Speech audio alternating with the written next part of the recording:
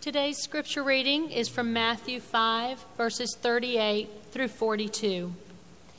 You have heard that it was said, an eye for an eye and a tooth for a tooth. But I say to you, do not resist the one who is evil. But if anyone slaps you on the right cheek, turn to him the other also. And if anyone would sue you and take your tunic, let him have your cloak as well. And if anyone forces you to go 1 mile, go with him 2 miles. Give to the one who begs from you, and do not refuse the one who would borrow from you. This is the word of the Lord. Praise be to Christ. Thank you, Laura. So, pastor and writer Eugene Peterson says that a pastor's job is not to solve people's problems or to make them happy. But a pastor's job is to help them see grace operating in their lives. And a statement like this is especially helpful if you're a pastor and the Sermon on the Mount is your text. It's a relief because scriptures like the one that was just read, if people steal the shirt off of your back, give them another shirt on top of that. If people slap you in the face, turn the other cheek. People sue you, be kind to them. It's a relief that the pressure is not on me to help you be happy with what Jesus has said here or anywhere else in the sermon. But it's also a challenge because it is my job to show you the grace that is in this teaching. And so Martin Luther King Jr., when he was buried, was eulogized by a friend of his, a Baptist minister and fellow civil rights activist, Benjamin Mays. And this is an excerpt from that eulogy from Pastor Mays. If anybody knew the meaning of suffering, King knew. His house was bombed, living day by day for 13 years under constant threats of death, maliciously and falsely accused, stabbed, slugged in a hotel lobby, jailed over 20 times, deeply hurt because friends betrayed him. And yet this man had no bitterness in his heart, no rancor in his soul, no revenge in his mind. And he went up and down the length and breadth of this world, preaching nonviolence and the redemptive power of love. So Benjamin Mays may have been thinking back to a sermon that Dr. King actually gave on this text from Matthew chapter 5 called Loving Your Enemies. And in that sermon, King said these words, "Love is the only force capable of transforming an enemy into a friend. And so therefore, the people of Christ must meet hate with love." And so we're going to talk today, or I'm going to talk today, about what it might look like to meet hate with love. And the initial encouragement is it's not only Dr. King who has gone before us as an example, it's Jesus Christ who's gone before us as a resource for this. As recipients of grace, we are called by our Master Jesus to also be dispensers thereof. And grace is offering kindness, practical kindness, to those who do not deserve it. When you're slapped or sued, don't retaliate. When you're forced to go 1 mile, go 2 instead. When somebody takes a shirt off your back, give them another shirt on top of that. So 2 points to consider this morning. The first is the portrait of greatness, and the second is the power for it. So the portrait of greatness. If you have come to the point in your life and in your journey where you can respond to ugliness with kindness, you have become great. You have become a powerful human being. Even Gandhi said this. Not a Christian. Gandhi said this: only powerful people can forgive. And he was right. So if you go to chapter 20, which is 15 chapters to the right of the one that we're in right now, Jesus defines greatness in a teachable moment when a couple of his disciples, James and John, send their mom to petition Jesus for something. And their mom says, Lord, when you're in your kingdom, when you've made all things new, when the whole world knows who you are and what your identity is, and it's unmistakable that you're the king of every square inch of the universe and always have been and always will be, can my boys sit at your right and your hand so that they can get a little bit of the glory too, so that they can get a little bit of the attention, the acclaim, so that they can get some of the power and authority along with you? And Jesus answers in a teachable moment saying this: you're getting it all wrong. Because even though the world may define greatness as being able to lord it over other people, being the boss, being large and in charge, celebrity, all these things that you're asking for on behalf of your children, which really I know they're asking me through you because they were too scared and cowardly to come to me themselves. And they knew deep down that it was wrong to ask, and so they sent their dysfunctional mama to ask me instead. But let me tell you what greatness is.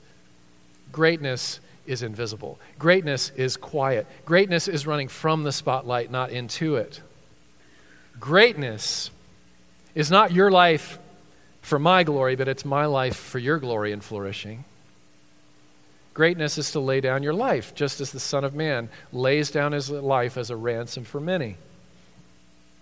So one of my seminary professors, also, a teacher to a lot of our pastors, Casey Kramer and David Philson and Todd Teller and Kevin Twitt was there with us as well, and some others I'm not including just because of amnesia, but plenty of people have sat under a man who's probably the most humble and kind human being that I've ever met in my life. He is sort of the essence of Tim McGraw's song, right? Always stay humble and kind. And he's a man named Jerram Bars. And one of the things that Jerram taught us was this: you know that you're a servant, or you know you're not a servant, when somebody treats you like one. Especially when a difficult, high maintenance, bothersome, costly to be in relationship with person treats you like a servant, you will know whether or not that grace is operating in your heart and the degree to which it is. The supreme test is the one that's going to be covered next week, which is about loving your enemies. And so I'm just going to give a little bit of a prequel to that this week. And so the first question I want to put out there is Jesus asking his followers to be doormats? Is he asking us to make ourselves vulnerable to people who are violent and abusive, and to kleptomaniacs and to litigious people who are always taking other people? Are we just supposed to lay down and let them step on us? And I think that there's a scripture in the Old Testament, which is a fairly famous scripture to Bible readers, and it's Micah 6:8. Where it combines several sibling virtues, where it says that God has shown you what is good and what the Lord requires of you to do justly and to love mercy and walk humbly with God. And so you've got tenderness over here, and you've got strength over here. You've got gentleness over here. You've got fierceness over here. You've got the lamb over here. You've got the lion over here. And Jesus is saying, and the scriptures are saying, and Micah is saying, it's all of the above. And so I think it's important, I know it's important to point out, especially to the tenderhearted among us, especially to the codependent leaning among us. Jesus is not prohibiting self-defense. He is not saying don't avoid, or he's not saying we shouldn't avoid bullies. He's not requiring us to trust people who are mean and who don't have a track record of treating us or others with civility and kindness. He is not requiring us to make ourselves vulnerable to get slapped around over and over and over again. That's not what he's saying at all. And so to remember, the whole Scripture, every bit of Scripture is interpreted in light of the whole of Scripture. And what Micah says is that in addition to loving mercy and walking humbly, we are to do justly. And by definition, justice is setting things right. And setting things right when things are wrong often calls for us to be confrontational. The world of addiction recovery calls this an intervention. Did you know that Jesus was not always nice? Did you know that? Do you know that it's not sacrilegious to say Jesus wasn't nice? It's actually sacrilegious to say that he was.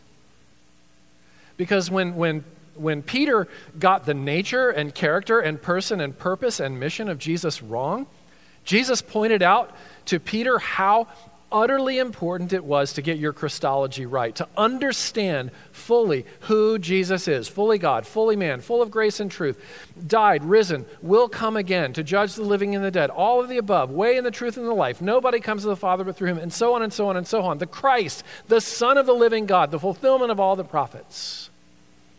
Jesus called Peter Satan. One of his closest friends and followers called him Satan for getting the nature of Christ wrong. Oh, you shouldn't suffer. You're the king, after all.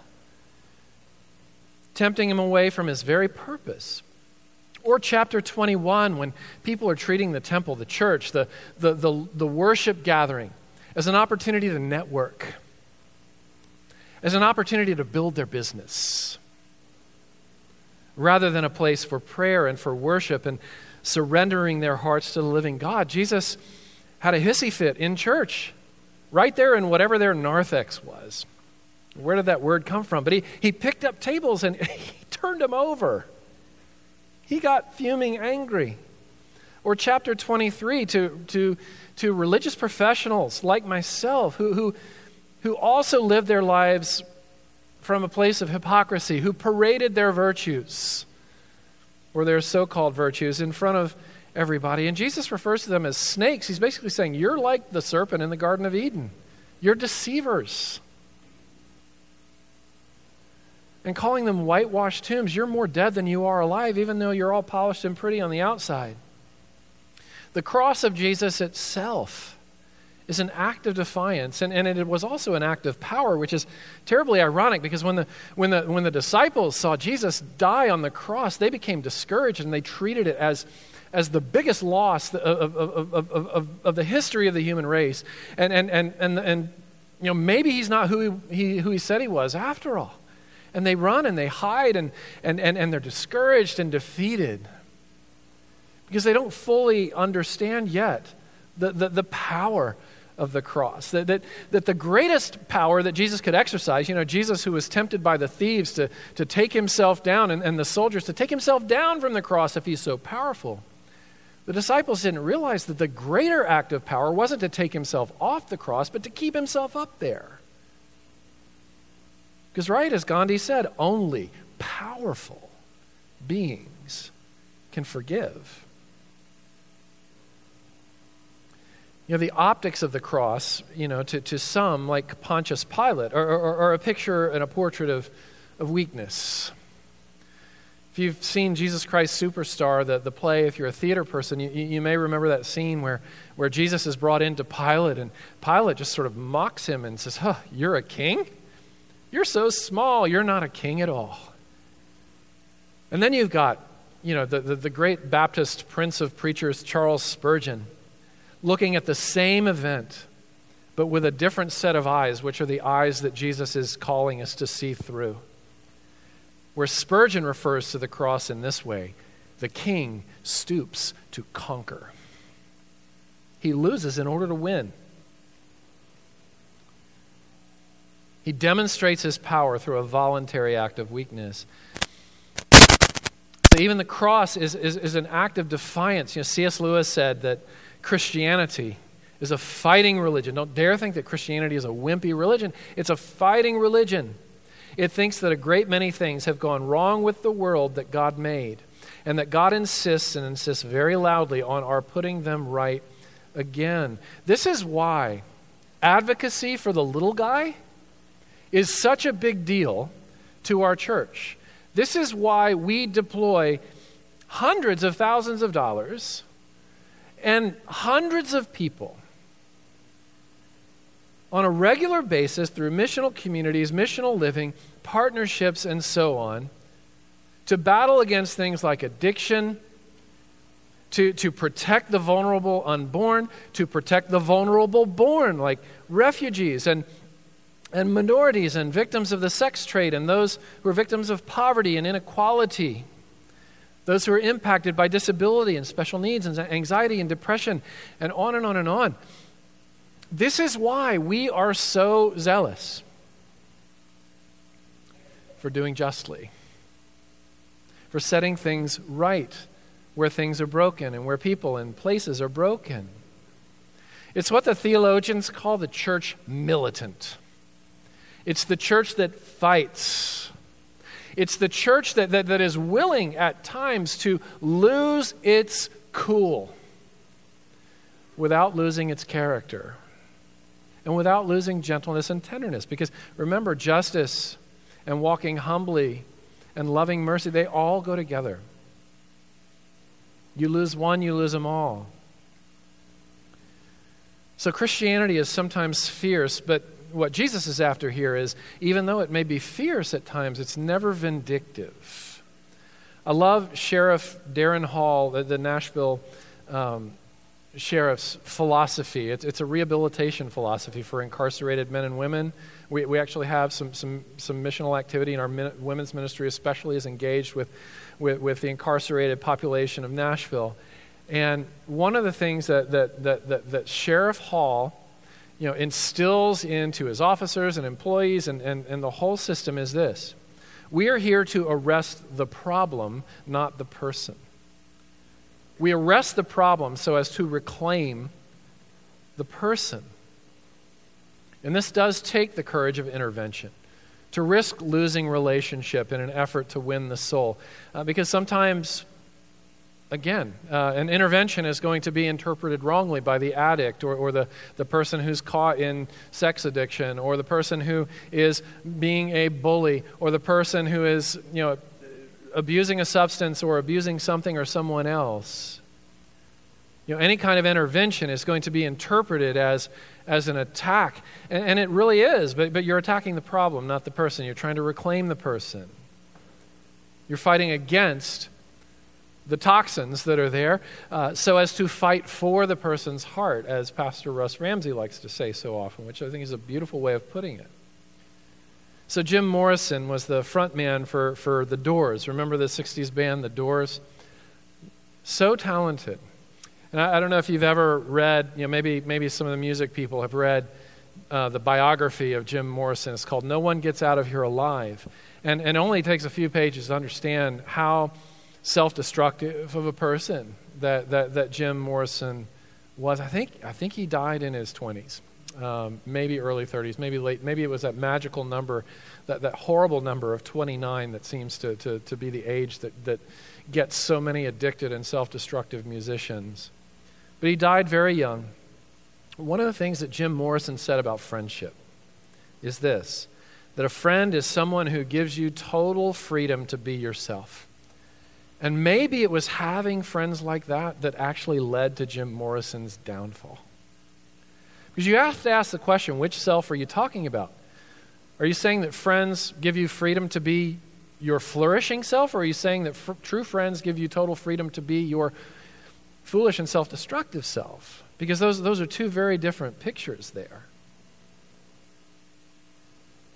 But for self-destructive behavior, even in our one anothering, intervention has to be part of our community and life together. In other words, we don't sit here as doormats. We don't act and function as one another's codependent enablers.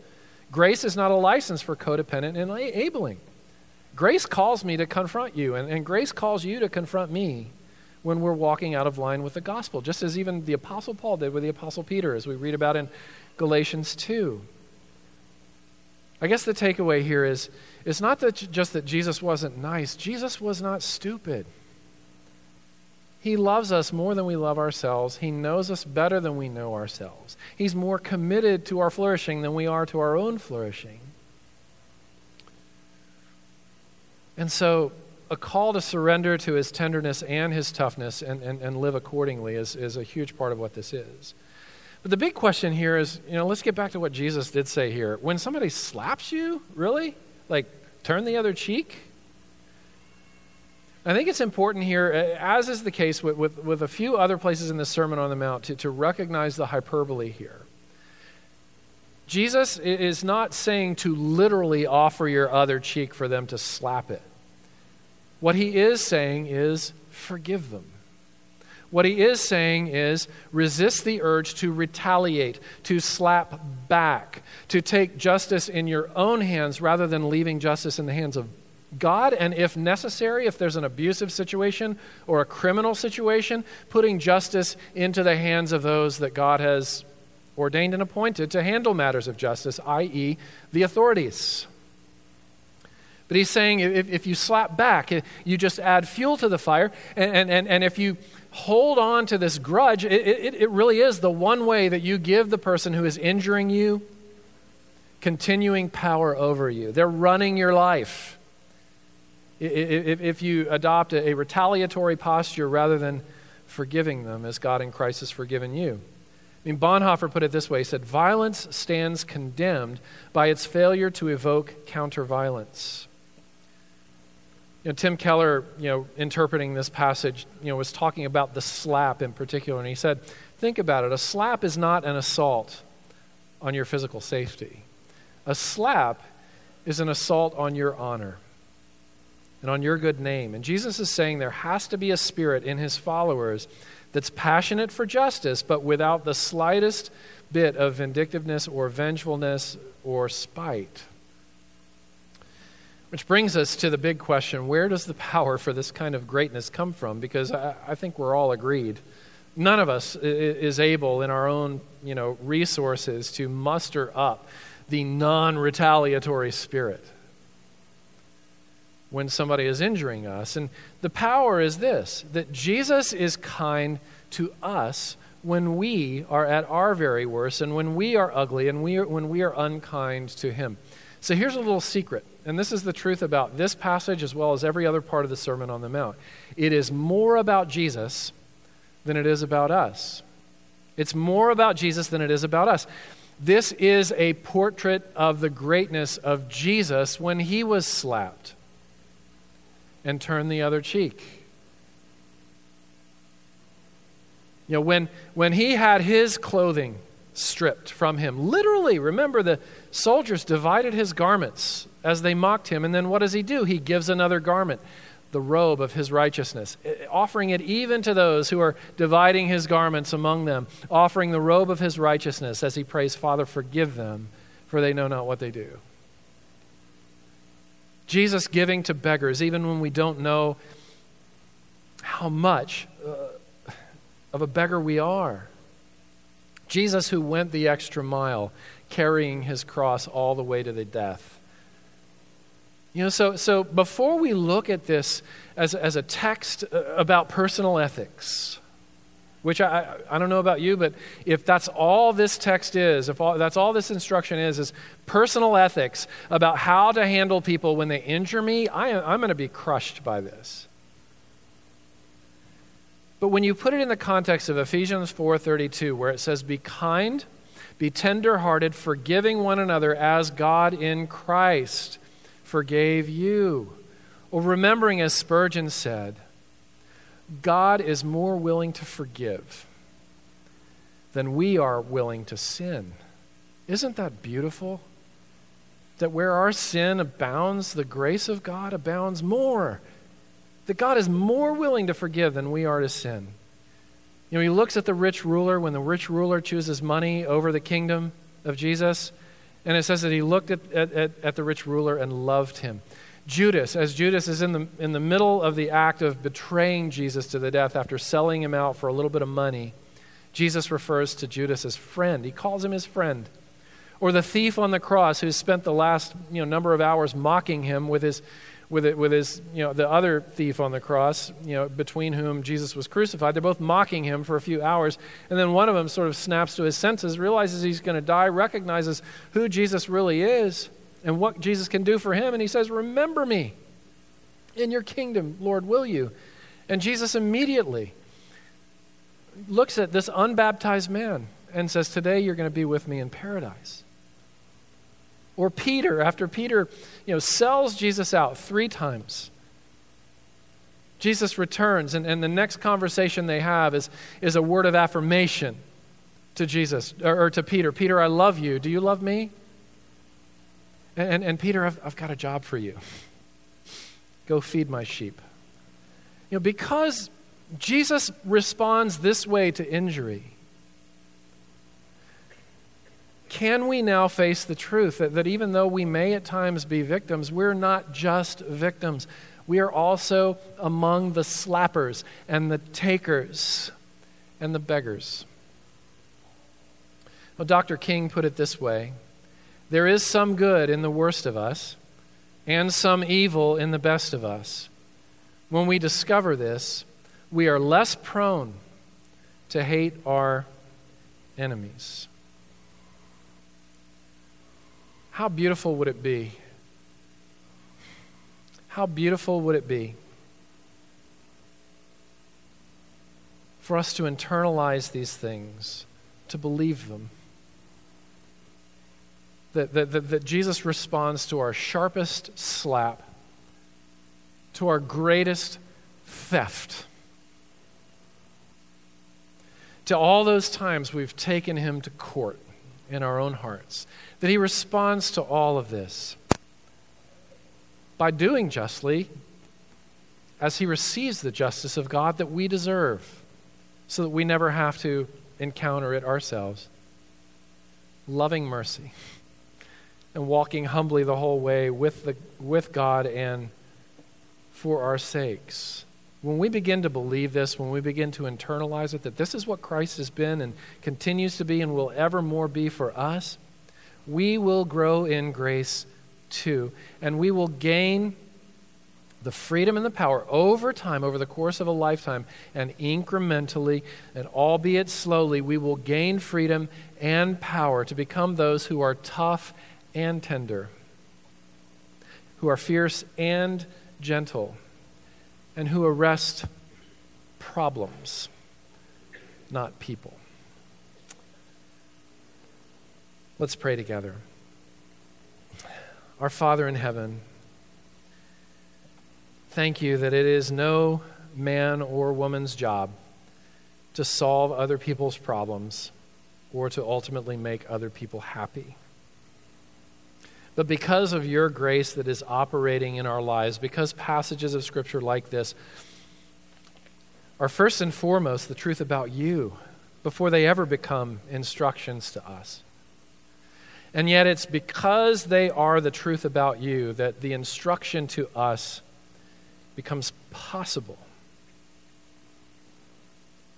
Father, teach us what it means that Jesus came to the world in order to arrest the problem that had us burdened and addicted and held down. And that was the sin in us. But instead of arresting us, he set us free as he arrested our problem. Father, teach us to live out of this, that we might give glimpses to one another and to the world around us what it means to be with Jesus, who loved us and gave himself for us. And it's in his name that we pray all these things. Amen.